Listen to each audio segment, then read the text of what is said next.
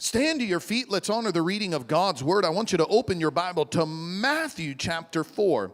I do have the notes in the Bible app, if you like to use that. Tonight, as I have with this whole series, I've got a lot of scripture for you.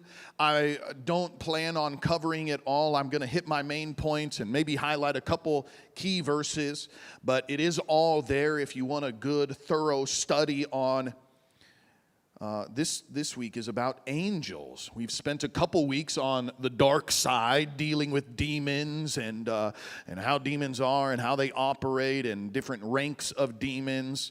But today we're going to focus on angels. So I'm not going to read all of this for the sake of time. Are you familiar with this story? Matthew chapter 4, the temptation of Jesus. Jesus was led by the Spirit. Oh, I'm in the wrong translation. New King James. Jesus was led by the Spirit into the wilderness to be tempted by the devil. He had fasted 40 days and 40 nights, and afterwards he was hungry. Right.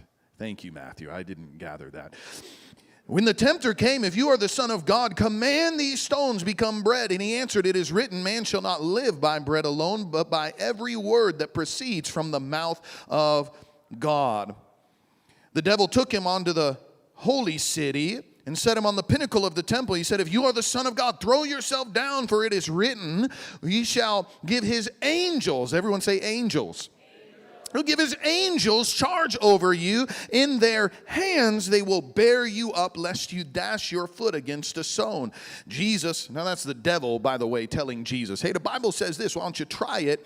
Verse 7, Jesus said, it's written, do not tempt the Lord your God. Verse 8, the devil took him on an exceedingly high mountain and showed him all the kingdoms of the world and their glory. He said, all these things I will give to you if you will fall down and worship me. Jesus said, away with you, Satan. It is written, you shall worship the Lord your God, and him only shall you serve. Verse 11, the devil left him, and behold, angels, everyone say angels, angels came and ministered to Jesus. Wow. Let's pray and ask the Lord's hand on this time. Lord, I thank you for your word. I thank you for wisdom and revelation that you bring to each and every one of us. And I ask tonight, Lord, just so special, I pray that you would open our heart and our eyes to the reality of the supernatural around us. We're so mindful of the demonic and the oppression that can exist in and around us. But Lord, I'm asking that tonight you would give us a wonderful revelation of some of the powers that are fighting on our behalf. Jesus, we know you're contending on our behalf. We know the Holy Spirit is power in us and through us. But God, you have even released angels who are doing warfare in the unseen realm, who minister to us the same way they did to you. And so, Lord, I pray, give us faith tonight. Increase our faith to believe that you can do even more than what we've seen or heard. And so, Lord, we thank you for your hand on this time together tonight. In Jesus' name I pray. Amen.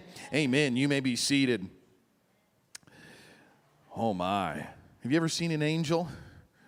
Anybody ever had angel experiences, encounters? If you have, I'd really love to know. Maybe you have and you didn't even know it. Did you know that's a possibility? We'll talk about that in just a little bit. I shared this verse because there's actually an instance of several angels. We see a fallen angel, Satan, come and is tempting Jesus. He was tempted in every way that you and I were. He quotes even one of the jobs or the roles of an angel, trying to get Jesus to submit to temptation. And at the end of the story, of course, we see that angels came and ministered to Jesus. We don't know exactly what those angels did to minister to him.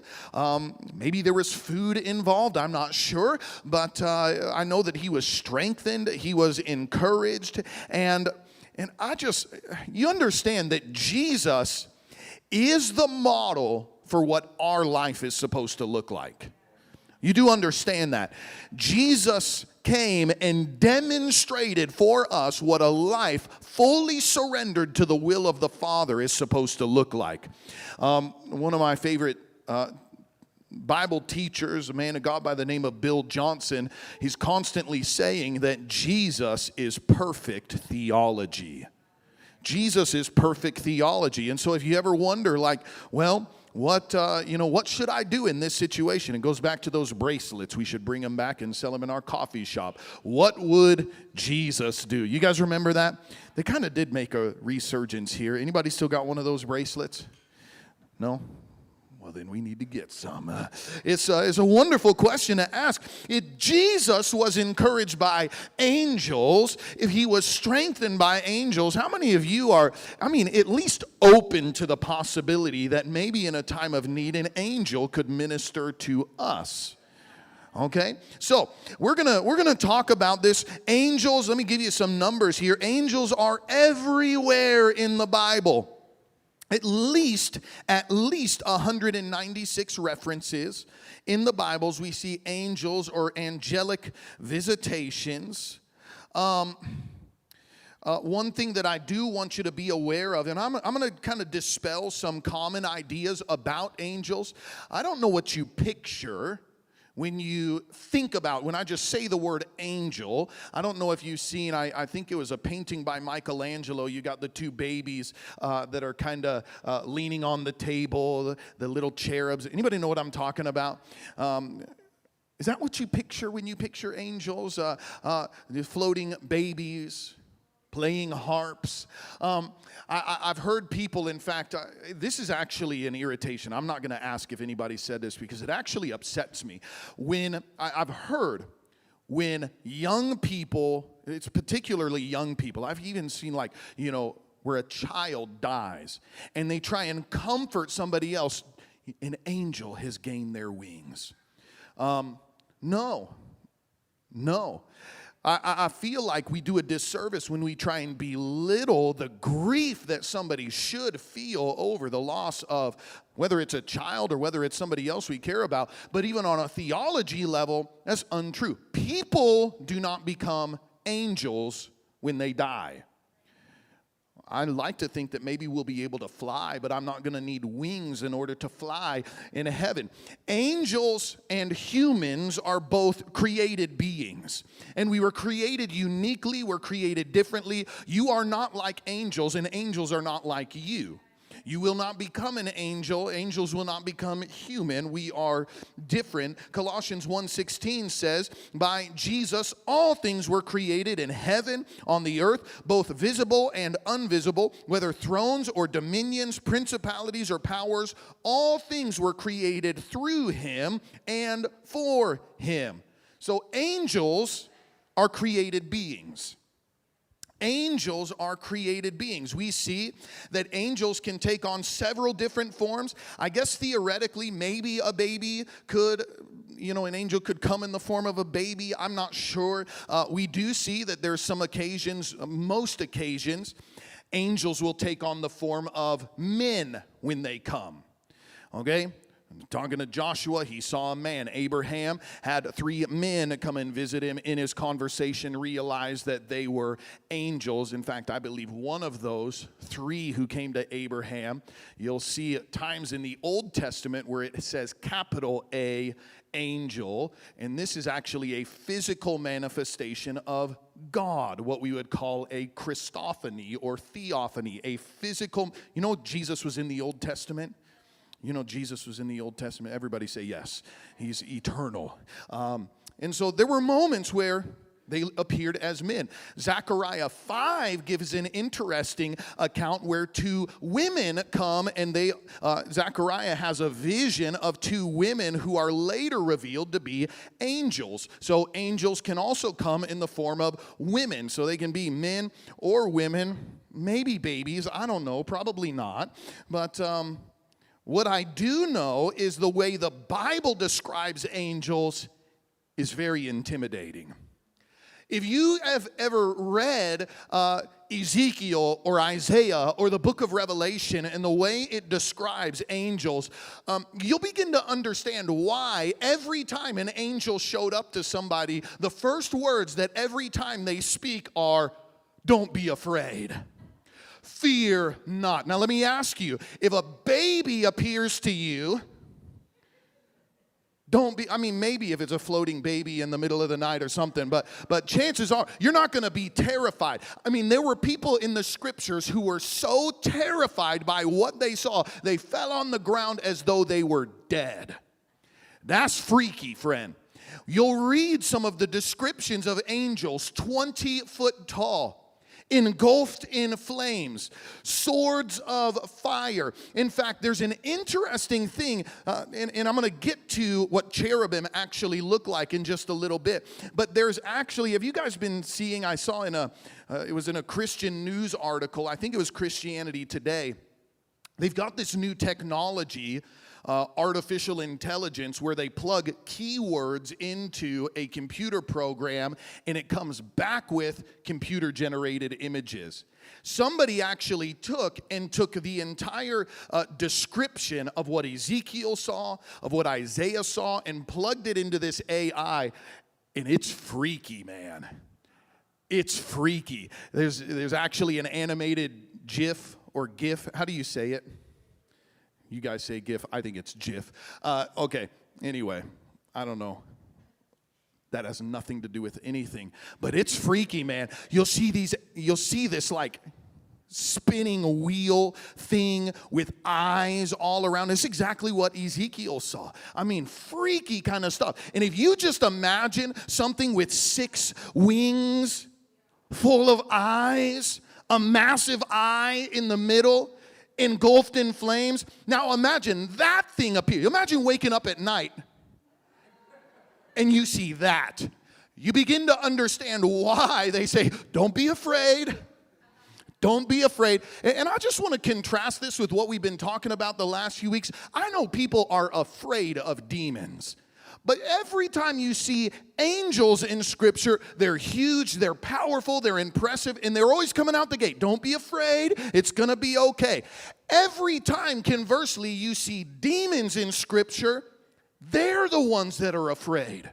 "What have you to do with us, Jesus? Why have you come here? It's not time for our judgment yet." It's important that we get it right in our head, friend. If you're operating in the power of God, you understand demons ought to be afraid of you. Demons ought to tremble. I want demons to be afraid when I step into a region or area. Your time is short. You're not oppressing these people any longer. Conversely, I want to have confidence that God, you, and your army of angels are far more impressive and powerful than anything that the world or our enemy could ever throw at us. Are you trekking with me? So, I do believe that demons are fallen angels. In Revelation 12, you can read about a rebellion that Satan led against God. So demons are not only fallen angels, but demons are also stupid fallen angels, because who leads a rebellion against God? Well, a third of the angels went with Satan in that rebellion and were cast out of heaven. But that means, somebody help me with the math here, that if a third left, and those are demons, how many angels do we have? 2/3. Thank you. I know this is advanced mathematics right here. That means that angel powers at least double demon power. So you got one demon that's freaking you out, terrorizing your house. You got to understand you have at least twice the power of God that's fighting for you. And that's not even looking at the power of the Holy Ghost, the power of the blood of Jesus. I'm just talking about like angel armies that are fighting on your behalf against demons. Okay? They're outnumbered 2-1. So there's different ranks of angels, and I gave you these in our notes, and this is going to help you. But if you don't have the Bible app, or if you learn by writing things down, here's what I want you to write down. There's different ranks of angels. The highest rank are what we would call archangels. Everyone say archangels. As far as angels are concerned, these are the head honchos, okay? So some traditions name 7 different archangels. I know most of the Catholic world teaches about 7 archangels. The book of Enoch, which is a very interesting topic, I would love to discuss. I want to do a Bible study sometime on fringe theology. The book of Enoch is not included in Scripture. Maybe should be, maybe it shouldn't, but it names a number of different archangels. But the Bible, here's a Bible quiz. How many in our 66 books of the Bible, does anybody know how many named archangels there are? I hear 2. I see 1, 2. Anybody say anything different? 3. All right. My brother Robert in the back has got it. There's only 1 named archangel. Anybody know who that archangel is? Michael, that's correct. Michael is the only angel that is actually named an archangel in Jude chapter 1 in verse 9. Jude chapter 1. Michael the archangel was contending with the devil, disputing about the body of Moses. This is a weird verse, man. I'll just tell you. Moses dies. It's time to usher his soul into heaven, and Satan is fighting over it. I don't even know what to do with that. This is the kind of stuff that makes you just, what did that look like? I don't know. I'm going to ask God when we get to heaven. But Michael, the archangel, was the one who contended with the devil and was victorious, we know, because later Moses appears with Elijah and they're Elijah, and they're talking with Jesus. So we know Moses made it to heaven. The devil's a loser. Hallelujah. Now, most would agree that Gabriel is an archangel as well. In fact, in the Bible, there are 3 named angels. Gabriel, Michael, anybody know what the third one? Lucifer. Lucifer is the fallen angel who we now call Satan. His name literally means accuser. And so most acknowledge that those were at least the 3 archangels, the 3 highest ranking angels. Michael, we see his role entirely is always warfare. He's always connected in prayer. And this is pretty cool how it parallels. Even when you think about the way we order a service, Michael is war. Michael is responding to prayer. Michael is leading heaven's armies at different times. Gabriel is always the carrier of messages. He's the one who declares the birth of Jesus. He's the one who appears in different moments and is giving instruction. He's in the book of Daniel. He's a number of different places. You'll see Gabriel, and he's always carrying the message. It's like preaching. And then you have the third piece. You have prayer, you have preaching, but then we also have worship.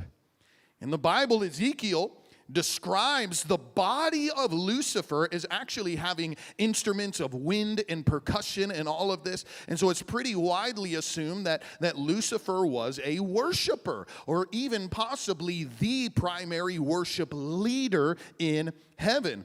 In fact, I just imagine the way his fall probably came about is he is here, and his job is to lead the heavenly host in worship and adoration of God. But somewhere in that process, he decides that maybe a little bit of this glory should go to me.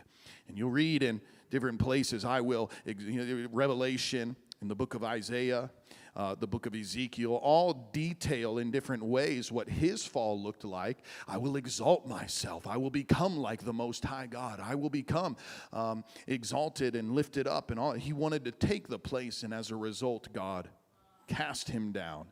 Now, this is here's some of the things that I think about. I don't know if God had a replacement archangel in heaven for worship, but here's what I do believe. I believe that the highest call and the highest duty for the people of God is actually to fill that void. I believe that our greatest role, I'm saying this as a preacher, our greatest opportunity isn't to preach. Our greatest burden isn't even to pray. If you have somebody ask, what is the meaning of life? Now, most people aren't going to understand this, but this is truly what I believe. Our highest and supreme call is to worship and to give glory to God. Our very lives are an act of worship. Our lives are an offering unto the Lord. Our worship is a sweet-smelling savor unto the Lord. You can imagine how it stung when Lucifer was cast down.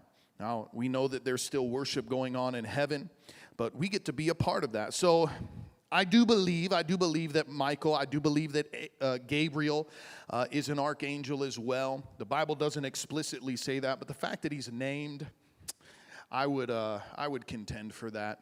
But I don't know. Maybe we'll find out, and Gabriel's a level 2 angel. I don't know. We'll find out when we get to heaven. So, number 2. So the second rank that we see in Scripture is cherubim. Cherubim. Everybody say cherubim. Now, this is typically what you see as painted. You'll see that, people paint cherubs, and they're the chubby babies playing harps. But in fact, let's read this together. Ezekiel chapter 10 and verse 6. Ezekiel 10 and verse 6. Ezekiel actually describes cherubim in the first chapter, but he doesn't name them cherubim. But in chapter 10, he's going through the same descriptors. In this time, he does call them cherubim. And so, do we got this right? Oh, yeah. So let's look at this together. Ezekiel 10 and verse 17. It says, the Lord said, verse 6. What did I say? Verse 6. Ezekiel 10:6. I don't know if you guys have got it there. This is what it says. The Lord said to the man in linen clothing, go between the cherubim.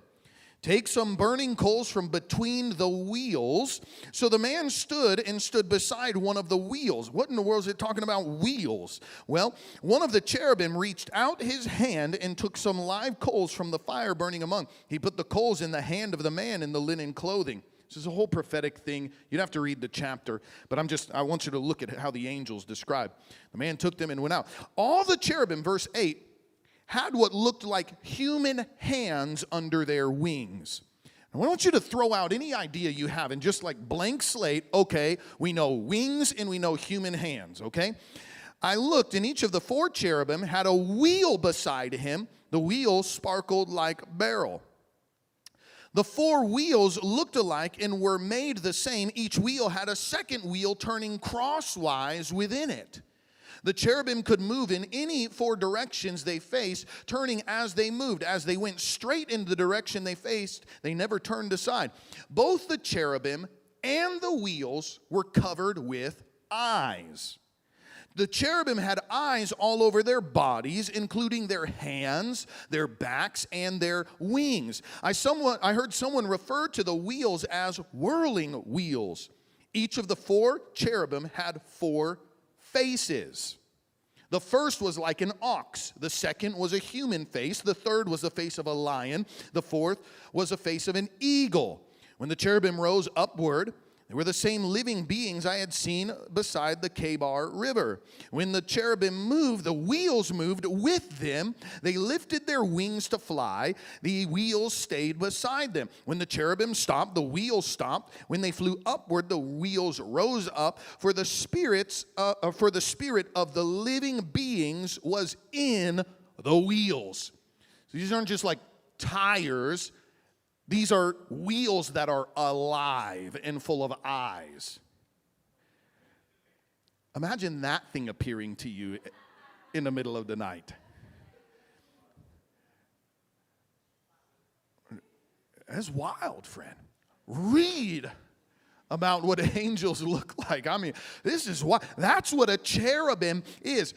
So a cherubim, angels, these are angels that are assigned to guard the throne of God. In Psalm 99 and verse 1, it says, the Lord reigns, let the people tremble. He dwells between the cherubim, let the earth be moved.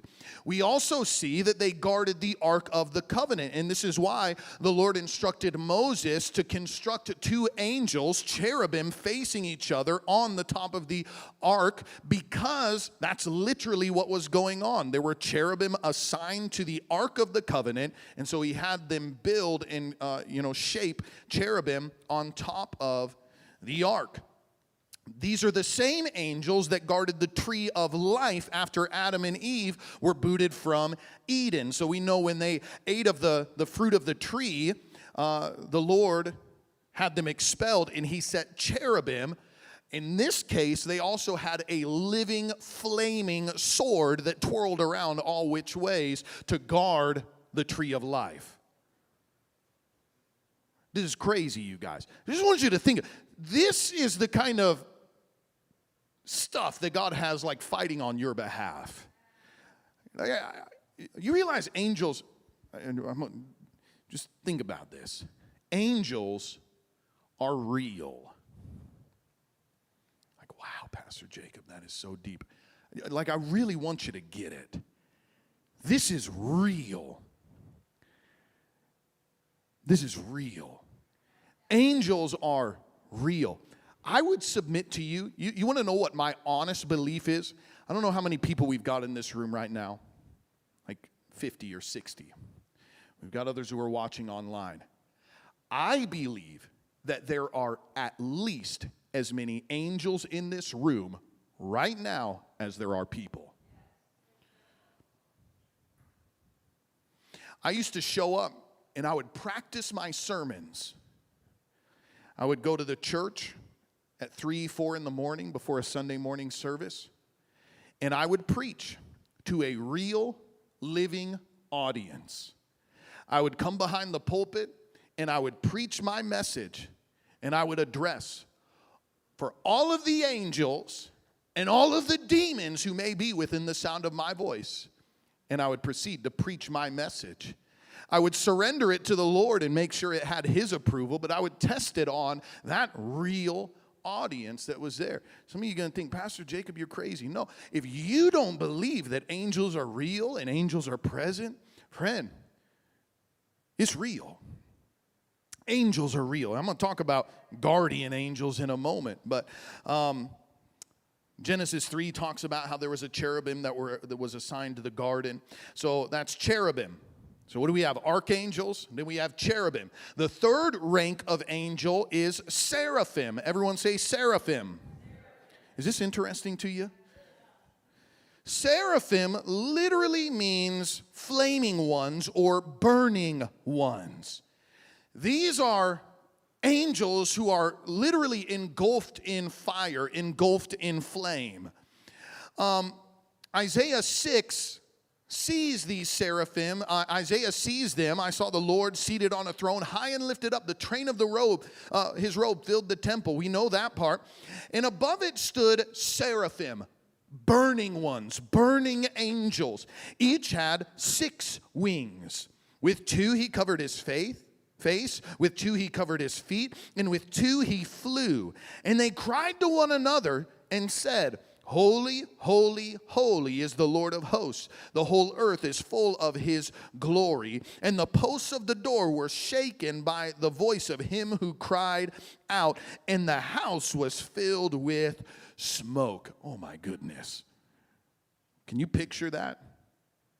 Burning angels flying above and around the throne of God. And their worship is so loud. I mean, we've got one pillar in this place. Could you imagine our music being so loud that the pillars in this place literally began to shake? I tell you, if loud music offends you, you're not going to like heaven very much. I'm just telling you.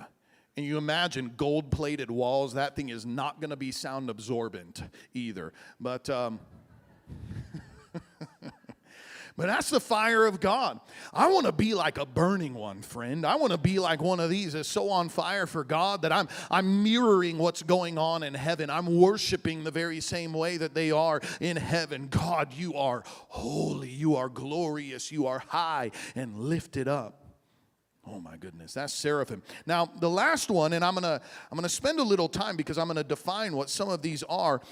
Number 4 is what we would call ministering spirits or ministering angels, ministering spirits. And so these are the ones that are assigned, these minister to Christians. These are the same type of angel that ministered to Jesus. And he knew, in fact, that these types of ministering angels, I want you to think about this. He knew that ministering angels would be a regular part of his life in ministry. In fact, I was reading just last night when he was talking with Zechariah, when he was calling him, Nathan, when he was calling him into ministry, John 1:51. He tells his disciples, follow me, and you will see the angels of God ascending and descending upon the Son of Man. Like Jesus was giving them a heads up. Listen, when you follow me, you're going to see the activity of angels going on. I'm like, what did that look like? I believe most of us have experienced an angelic encounter, whether you know it or not. How many of you ever had a word, like I know that God spoke to me in that moment? How many of you have had a moment like that? Holy Spirit speaks to us. The Bible says that even the Spirit of Jesus speaks to us. But there are times where even an angel comes and delivers a message. You may have had something drop into your heart, and it could have been an angel that dropped a message into your heart, and you didn't even realize that's what it was. There are moments where people are being healed. And yes, there's a gift of the Spirit, but I believe very often there is a ministry of healing that it's as if the Father says, okay, it's time for that cancer to go. And he sends an angel carrying the gift of healing, and he administers it to people. If God has moved upon you, there may be a moment where what you felt, what you experienced, what you received was actually delivered by an angel. So let me give you some examples of how they ministered. Angels, we see, minister to God. Revelation 5:11, just for the sake of time, I'm not going to read all of these. Revelation 5:11, you'll see that angels were ministering around the throne of God. They were saying, worthy is the Lamb who was slain. They were giving him glory. Number 2, angels can bring messages from heaven. Angels can bring messages from heaven. In Luke 2, in verse 10, the angel said to them, don't be afraid. Behold, I bring you good tidings of great joy, which will be to all people. This is angels that are speaking to shepherds in the field. We read about Daniel a couple weeks ago. Daniel had messages that came from angels. Abraham, I mentioned earlier, had angel encounters and messages. John, many people miss this, but throughout the entire book of John, there's an angel that's explaining to John. Everything that John is seeing and experiences is being retold. Now, this is what you're seeing, John. It's being told by an angel who's with him through this entire time. Paul, this is a cool verse. In fact, let's turn here. Acts 27 and verse 23. Acts 27 and verse 23. Oh, this is so cool. Paul, just to put this in context, is in the middle of a storm. He's there with a number of people.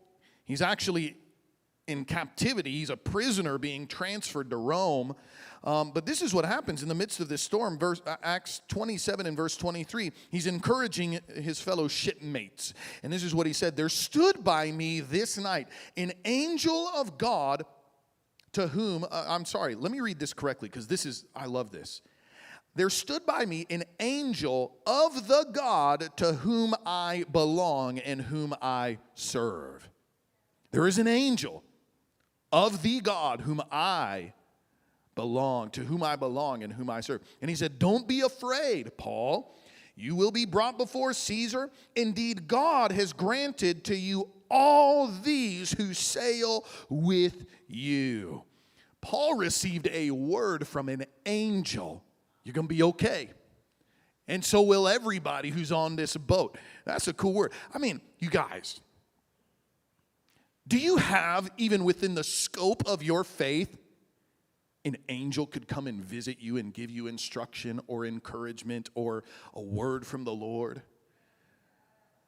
I mean, I would read this kind of stuff when I was just first getting saved, and I expected it. Like, I don't know if you ever had this. There's times where I'd kneel down and I'd get into a place of prayer, especially if it was dark and I was praying, and I would feel like an angel came and it was like standing behind me or something. Anybody ever feel these? Like to the degree that I look behind me, like fully expecting to see someone or something standing right there. And the further I've gone along, the more I'm convinced. I think there actually is something. I'm not seeing it. I'm not discerning it quite yet. But I'll be candid with you. Even the way I want to close tonight's service is that God would begin to open our eyes to the reality of angelic activity around us. I was watching a service from a man of God, tremendous miracle ministry by the name of William Branham. Now, if you search that name, you'll see he kind of went off sideways towards the end of his life, and it's a message in accountability, but that's a sermon for a different day. But William Branham would have the craziest words of knowledge. Had a woman come up to her, had a growth on her neck. I was watching this right before service. Had a growth on her neck. And he's standing there on stage and says, the ministering angel tells me you were in a car accident. And names the date, even names where she lives and all of this kind of stuff. And you wouldn't look at a growth, a tumor, and say, oh, that's because of a car accident. But that's exactly what happened. She had some type of injury, and as a result, there was a cyst, and it eventually grew into this whole growth, and the Lord healed her. And he was sharing in an interview on one occasion that he has one of two ways that God would speak to him, these wild words of knowledge. One, he asked the Lord to give him visions. He said Jesus would only do what he saw his Father doing. He would only do what he saw his Father doing. So he was under the impression that nearly everything Jesus did was something that he was seeing his Father do. So he said, God, if he could see what you're doing, I want to see what you're doing. And God honored that and gave him visions to see particular things, great details. The other was he would have angels who would show up. And he would literally say, right there, woman of God, there's an angel who's standing over you right now. You've got this going on in your body. You've got a heart condition that's going on, and he's touching you right now. And she would be healed in that instant. We've been in services. Oh, man, this is where it gets dangerous because I start having stories come to mind, but I'm going to build our faith. We're in a service with a man of God named Mahesh Chavda. Mahesh still ministers around and tremendous miracle anointing. Why are you laughing? Do you guys know Mahesh? Okay. Mahesh, I'll never forget, he had ministered and he was getting wild words of knowledge like that too that night. And then at a particular point in time, I can't remember what the issue was, but he's like, if you've got any type of blindness, the angel of the Lord is here right now and desires to minister healing. He's like, I see him. He's standing right here. And he pointed to a particular area there in the sanctuary. Now, you may think this is freaky, but man, I read the Bible and it's like, God, if it could happen for them, I'm inclined to believe it could happen for us. And so he says, if you've got this type of particular issue that's going on, I want you to come out from your seat and I want you to come and stand over here where this ministering angel is right now. And as people would come, this is at Christ for the Nations, as people would come within about a 10-foot radius of that particular area, they would just come within the area. You would see them begin to get weak in the knees and they would hit the ground before they even came entirely into that area. And I'm here thinking like, God, I want to see angels. I want to know if so. Let me give you another one. There was a moment where John Kilpatrick, he would actually see what I believe are seraphim. He would see like balls of fire that would come into a building and begin to shoot back and forth across an area. In fact, he shares about moments where he would look up. In fact, he said that the first time the glory of the Lord broke out at the Brownsville revival, he looked up at the corner of the building and he saw as if balls of fire were up at the top corner of the building. Now you understand, our God is a God of order. But the moment that the pastor, the shepherd, the leader of that house, he said, the Lord is here, and we're going to allow him to do whatever he wants to do. It's almost like God was waiting for the pastor to give permission and for the people to engage in faith in what God wanted to do. And in that very moment, the Holy Spirit, he saw these balls of fire just come and just begin to shoot and move all across. I felt this. I have felt this. There was a moment where I was standing in a John Kilpatrick meeting, and he began, I don't know if you guys have ever heard him pray. When he begins to pray in tongues, he's not Chandalamahe. He's like, it's like an Indian war cry. I don't even know how to describe it. And he begins to lift his voice. And I watched. That was back in the days when ministers sat on stage. We should bring that back. Ministers were sitting on stage, and they began to share about how they felt like a river was flowing out under the stage. Now, I was in a time of prayer and fasting, and so I was like, I knew that he was about to start praying for people. And so I like snuck down and I came, and he's like, lift your hands. And I lifted my hands, but in that moment, I felt like there were balls of electricity that began to move. And it was so real, I actually pulled my hands down because I was afraid this thing's gonna touch me and I'm gonna die. Like, that's literally what I thought in that. It was so real. It wasn't like spiritual hype. It was like you ever walk by like an electric cable that's like hanging down, and it's like, I don't know if that thing's live. I don't want to touch it. It might kill me. Anybody know what I'm talking? That's what I felt in that moment. Like, this is so real and powerful. Like, I don't want to die. I believe those were seraphim, ministering angels that were moving in and across the room. Wild kind of stuff. Oh man, I'm spending too much time on this. I get fired up when I think about this kind of stuff. God can do this.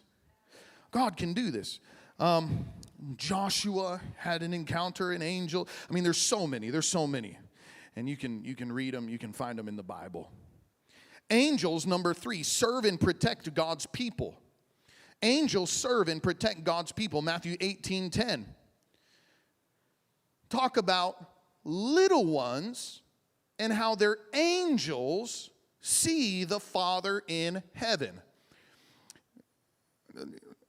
I don't know if let's look at it in the Bible. Matthew chapter 18.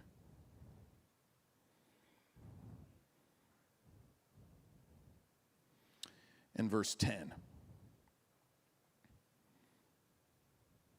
Take heed that you do not despise these little ones, for I say to you, in heaven, their angels always see the face of my Father who is in heaven. This is the moment where the disciples, where individuals were bringing their children to be blessed by Jesus, and the disciples started to rebuke him. He says, be careful. You understand, they have angels representing them in the very presence of the Father. Don't you dare dishonor them. That's crazy to think. Did you know you have angels assigned to your life, and they have access to the Father? In fact, here's a weird thought for you. Can I give you a weird thought? I believe that not only do you have guardian angels, but I believe your angel actually looks like you. You don't know why I say that? In Acts, I think it's Acts chapter 15. No, Acts chapter 12. In Acts chapter 12 in verse 15. You just write it down, but let me tell you what happened. Peter was in prison, and the people were praying for Peter to be released from prison. An angel shows up And the Bible, I actually like this. The Bible says that it smote Peter, kicked him in the side to wake him up. I've had 2 angel encounters in my life.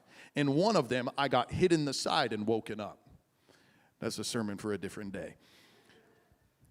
Peter is woken up. An angel strikes him in the side, wakes him up, and leads him out of the prison. He didn't know. It was such a wild experience that the Bible says Peter didn't even know whether he was awake or he was still dreaming. But when the angel departs in that moment, or at least he's not aware of his presence any longer, he realizes, no, I'm definitely awake and now I'm outside the prison. So he goes back to where all of the church family is together praying. And he goes and he knocks on the door. Do you guys remember this story? He goes and knocks on the door, and a girl goes and I guess it was like a peek window. I don't know exactly how it was. She peeks outside, sees Peter, but this is what her assumption was. Anybody remember? No. She thought it was Peter's angel. What? She sees it, and her assumption is, we know Peter's in prison, but his angel has now come to us. Now, of course, we know that that's not what it was. Peter's like, no, it's me. Hey, let me in. And so they do. They let him in, and praise God, he got freed by an angel. Wonderful. So I think, now this is me reading between the lines. It's kind of like, okay, I think Gabriel's an archangel. The Bible doesn't explicitly say it, but I think he is, and so this is another one. I can't say this is Bible fact, quote me on this, but I have a suspicion that there are angels assigned to your life, and they look like you. That's interesting. Maybe they don't look like you. Maybe they look like, I don't know. Maybe they look like the freaky wheel angel. I don't know. Psalm 91 and verse 11 says, he will give his angels charge over you and will keep you in all your ways. In Daniel 6 verse 22, God sent his angels to shut the mouths of lions. I've had times, friend, I've told you the story when my wife and I were driving. Oh man, I'm running out of time. But Minister Riley, why don't you come and play the piano so I'll stop. I've had moments where I am convinced I should have died.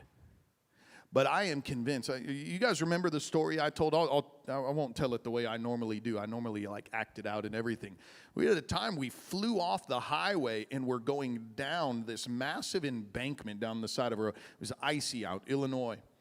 And we should have. I've gone back to that exact area and I've looked. And the angle of that and the type of car we were driving, we should have gone over and over and over it rolling down that hill. I'm convinced that there is an angel that was assigned to us that held upright our car, and what should have killed us, we were preserved. I'm convinced that we've all maybe had experiences like that. You're going to think I'm crazy. But I think that there's even moments you've been driving down the highway and the Lord saw you were going to get in some accident. You were going to die. And he sent an angel to come and pop your tire. And you're sitting frustrated on the side of the road like, oh, my tire. Maybe you're getting upset with God like, what in the world's going on? But you don't realize he was slowing you down to avoid something that was going on ahead.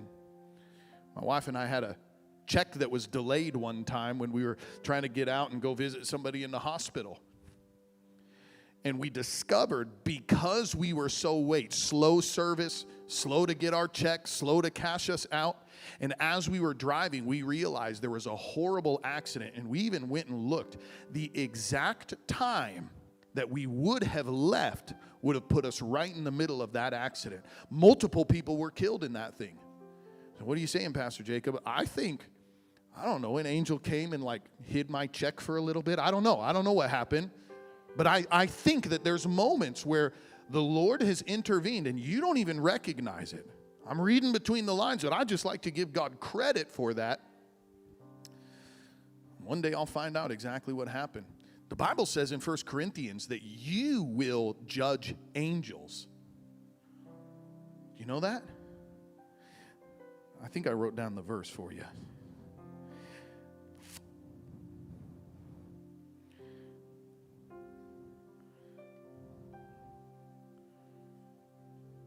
1 Corinthians 6:3 says, we will judge angels. You know what I think? I think that's actually going to be like, there's going to be a time. I've made it into heaven, and I'm there. And the Lord is going to begin to show me all of the things that angels did on my behalf. And it'll be up to me to judge whether my angels did a good job protecting me and my family and my life or not. That's what I think is actually going to happen. That's wild, man. The Bible's interesting. Angels can instruct people, give direction. I again, download the notes. I have a lot of things on this. Angels rejoice when people get saved. Luke 15:10. Angels usher the faithful from death into eternity. Angels literally come and usher people into the presence of God after they die. So here's some rules. Are you ready for some rules? This is important because some of you want to go out now and start talking to angels and start praying. And so let me give you some rules. Very important. Number one, don't worship angels. We don't worship angels. We see on a few occasions they would be overwhelmed by what they were seeing and experiencing. Even John, who knew Jesus, he was seeing the Father in heaven. But in Revelation 22, it's after he's seen all of these things. He saw the Father on the throne and Jesus. He walked with Jesus on the earth for a number of years. And yet still, he had an angel encounter. He fell down and began to worship the angel. And the angel said, don't worship me. Don't worship me. So we don't worship angels. You may be tempted to. If John, who personally knew Jesus, was tempted to worship angels, there's a chance that you might be too if you had that kind of encounter. Don't do it. Don't do it. Okay? Number two, do open the door for angels through your relationship with God. It's a good thing. You will open the door. The same way you start messing around with demonic stuff, you're going to open the door to demons. Realize when you start living in fellowship with God Almighty, you're loving on Jesus, you're worshiping the Father, you're going to open doors, good doors, for angelic activity to begin to operate over your life. It's wonderful. Sometimes I'm telling, like I've told you, I think this has probably happened on your behalf and you didn't even realize it. Remember one time I was like 5 or 6 years old, and it just sticks out to in my head because it was such a weird experience. We had in our backyard these tiered walls, and it was like little planting gardens for flowers, vegetables, whatever. And it kind of went up as the hill went down, and so there was one area towards the end that was about a 10-foot drop. And I'll never forget, I was little, and I was like playing on this little wall, and I fell off on the end onto concrete. I hit my back and I hit my head, and it didn't hurt me at all. And I remember in that moment thinking like, I might have superpowers. I don't know. I'm invincible. But it was such a weird experience. Even as a young kid, I think that an angel probably saw dummy little Jacob here. What you doing playing on this high wall? And caught me as I was falling down and allowed me not to suffer injury. I don't know. I'm just thinking. But the angels did that kind of stuff. And I think you probably had stuff like that on your behalf and you didn't even know it. Number 3, don't pray to statues. Don't pray to angels. Don't pray to saints. And this is very important. I don't want you to start like, okay, I'm going to pray to the flaming seraphim, the ball of fire. Oh, seraphim, please. Don't do that. We direct our prayers in one direction to God. Very important. I'm telling you, Mormonism was started because Joseph Smith had an encounter with an angel, called himself Moroni, gave him a stone tablet and some magic glasses, and gave him new revelation. Galatians says you don't believe any gospel that is preached other than what we're bringing you out of Scripture. If it's not in the Bible, he said, I don't care if an angel comes and brings you this word, even if an angel brings another gospel, he said, let it be accursed, let it be anathema. It is not of God. Angels always minister. In fact, you'll remember, this is important, because I believe, friend, some of you may well have angel encounters. And angels, listen to me, this is so important. Remember Joshua? He was led outside the camp, and there he encountered an angel of God. And Joshua asked him a question. Are you for our army, or are you for our enemy? Anybody remember what he said? He said, neither, but as an angel of the host of the Lord. He's like, I'm not on your team and I'm not on their team. I'm on God's team. And Daniel's response was a good one. Then I'm on your team. And you got to understand, angels, they're all ministering on behalf of God. They're not, if they come and they're tooting their own horn, I'm the angel Moroni, and I've got a wonderful revelation for you. Where's Jesus in this equation? Where's the Bible in this equation? So you understand, Satan, the Bible says, can disguise himself as an angel of light. So you can even have moments where an angel of light appears to you, and wow, this is incredible, this is wild, but no. Demons can come in that same way. This is why it's important. You don't start praying to angels. We pray to the Lord, but I do think it's good. And I pray this way often. Lord, I ask you now to release warring angels to surround I pray it almost every night, to surround my family, do warfare on our behalf in realms that I don't even see or recognize. You see demon powers that are coming, but Lord, I ask you to release warring angels to do battle on our behalf. And I'll pray that way. One thing that I don't pray often enough, but I need to, is, Lord, release ministering angels now to release your healing power, to deliver messages, to begin to show your people things. I think it's okay to pray that way, but we're talking to the Lord and we're praying to the Lord. Okay? So don't listen to angels that bring new revelations. You can count on angels. There are angels assigned to you. They will care for you. And here's the last one. This is important, and we're going to pray. Hebrews 13:2. This is a weird verse, man. Don't forget to entertain strangers, for by doing so, some have unwittingly entertained angels. You ever taken care of, like, you just being nice to a homeless person, or being nice to, someone come knock on your door looking for a cup of sugar, or I don't know what. It is possible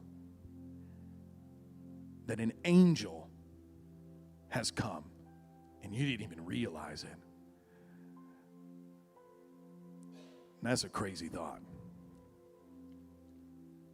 So be nice to strangers. Today, I was in Walmart. Why don't we stand? Today, I was in Walmart, and the line was going so slow. I was literally buying a stick of glue, and it was taking forever. And then I go in, and I scan my thing, and because it was super glue, it was Gorilla Glue. I don't know why, but like they had to make sure I was over 18 to buy glue. And it took them forever to come and to be with me. And I was getting frustrated. I was hot. I'd already waited in the line. I don't like being in Walmart anyways, too many people. And here I am, I'm waiting, and I wanted to fly off the handle to, like, lady, what are you doing? And she walks over to me, and I was thankful I didn't say, oh, hi, Pastor. She had a mask on. I don't even know who it was, but it was someone who knew I was a pastor. Praise God, I didn't snap. Oh, hi, Pastor. And be nice to people. Be nice to people. You may be being nice to an angel, and you didn't even realize it. Now, this is what I want to do. I want to begin to pray that God would give us eyes to see. One of the gifts of the Spirit is a gift of discerning, and you'll notice it's the discerning of spirits, plural. Many people just take that as, oh, I see demons, and I recognize demons, and I discern that there's demons. Angels are spirits too. And I believe the reason that it's plural is because it can speak of the Spirit that God, the Holy Spirit, it can speak of angel spirits. God wants to give us the discerning of spirits. So this is what I want to do. I want us to lift our hands all across this room right now. God, I'm asking now for the spirit of wisdom and revelation to be released upon this people. God, I know, according to your word, that there are angels in this room right now. There are angels that are assigned to our life. There are angels that minister and carry messages and carry healing and are working on your behalf and on our behalf. God, my request tonight is so simple. I am asking for the gift of discernment to be released upon your people.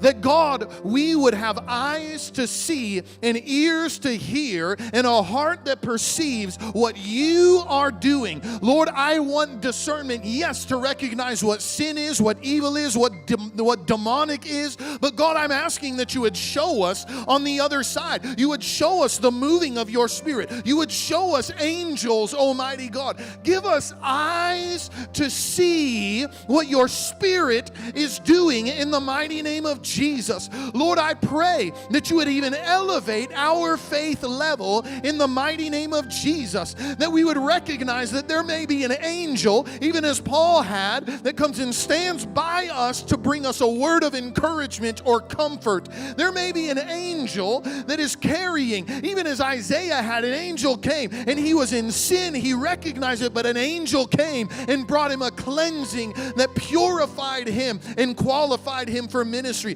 Lord, your angels can do so much for us. And I'm asking, Lord, give us eyes to see what your ministering spirits are doing. Give us faith that is willing to grab hold of and lay hold of these things in the mighty name of Jesus.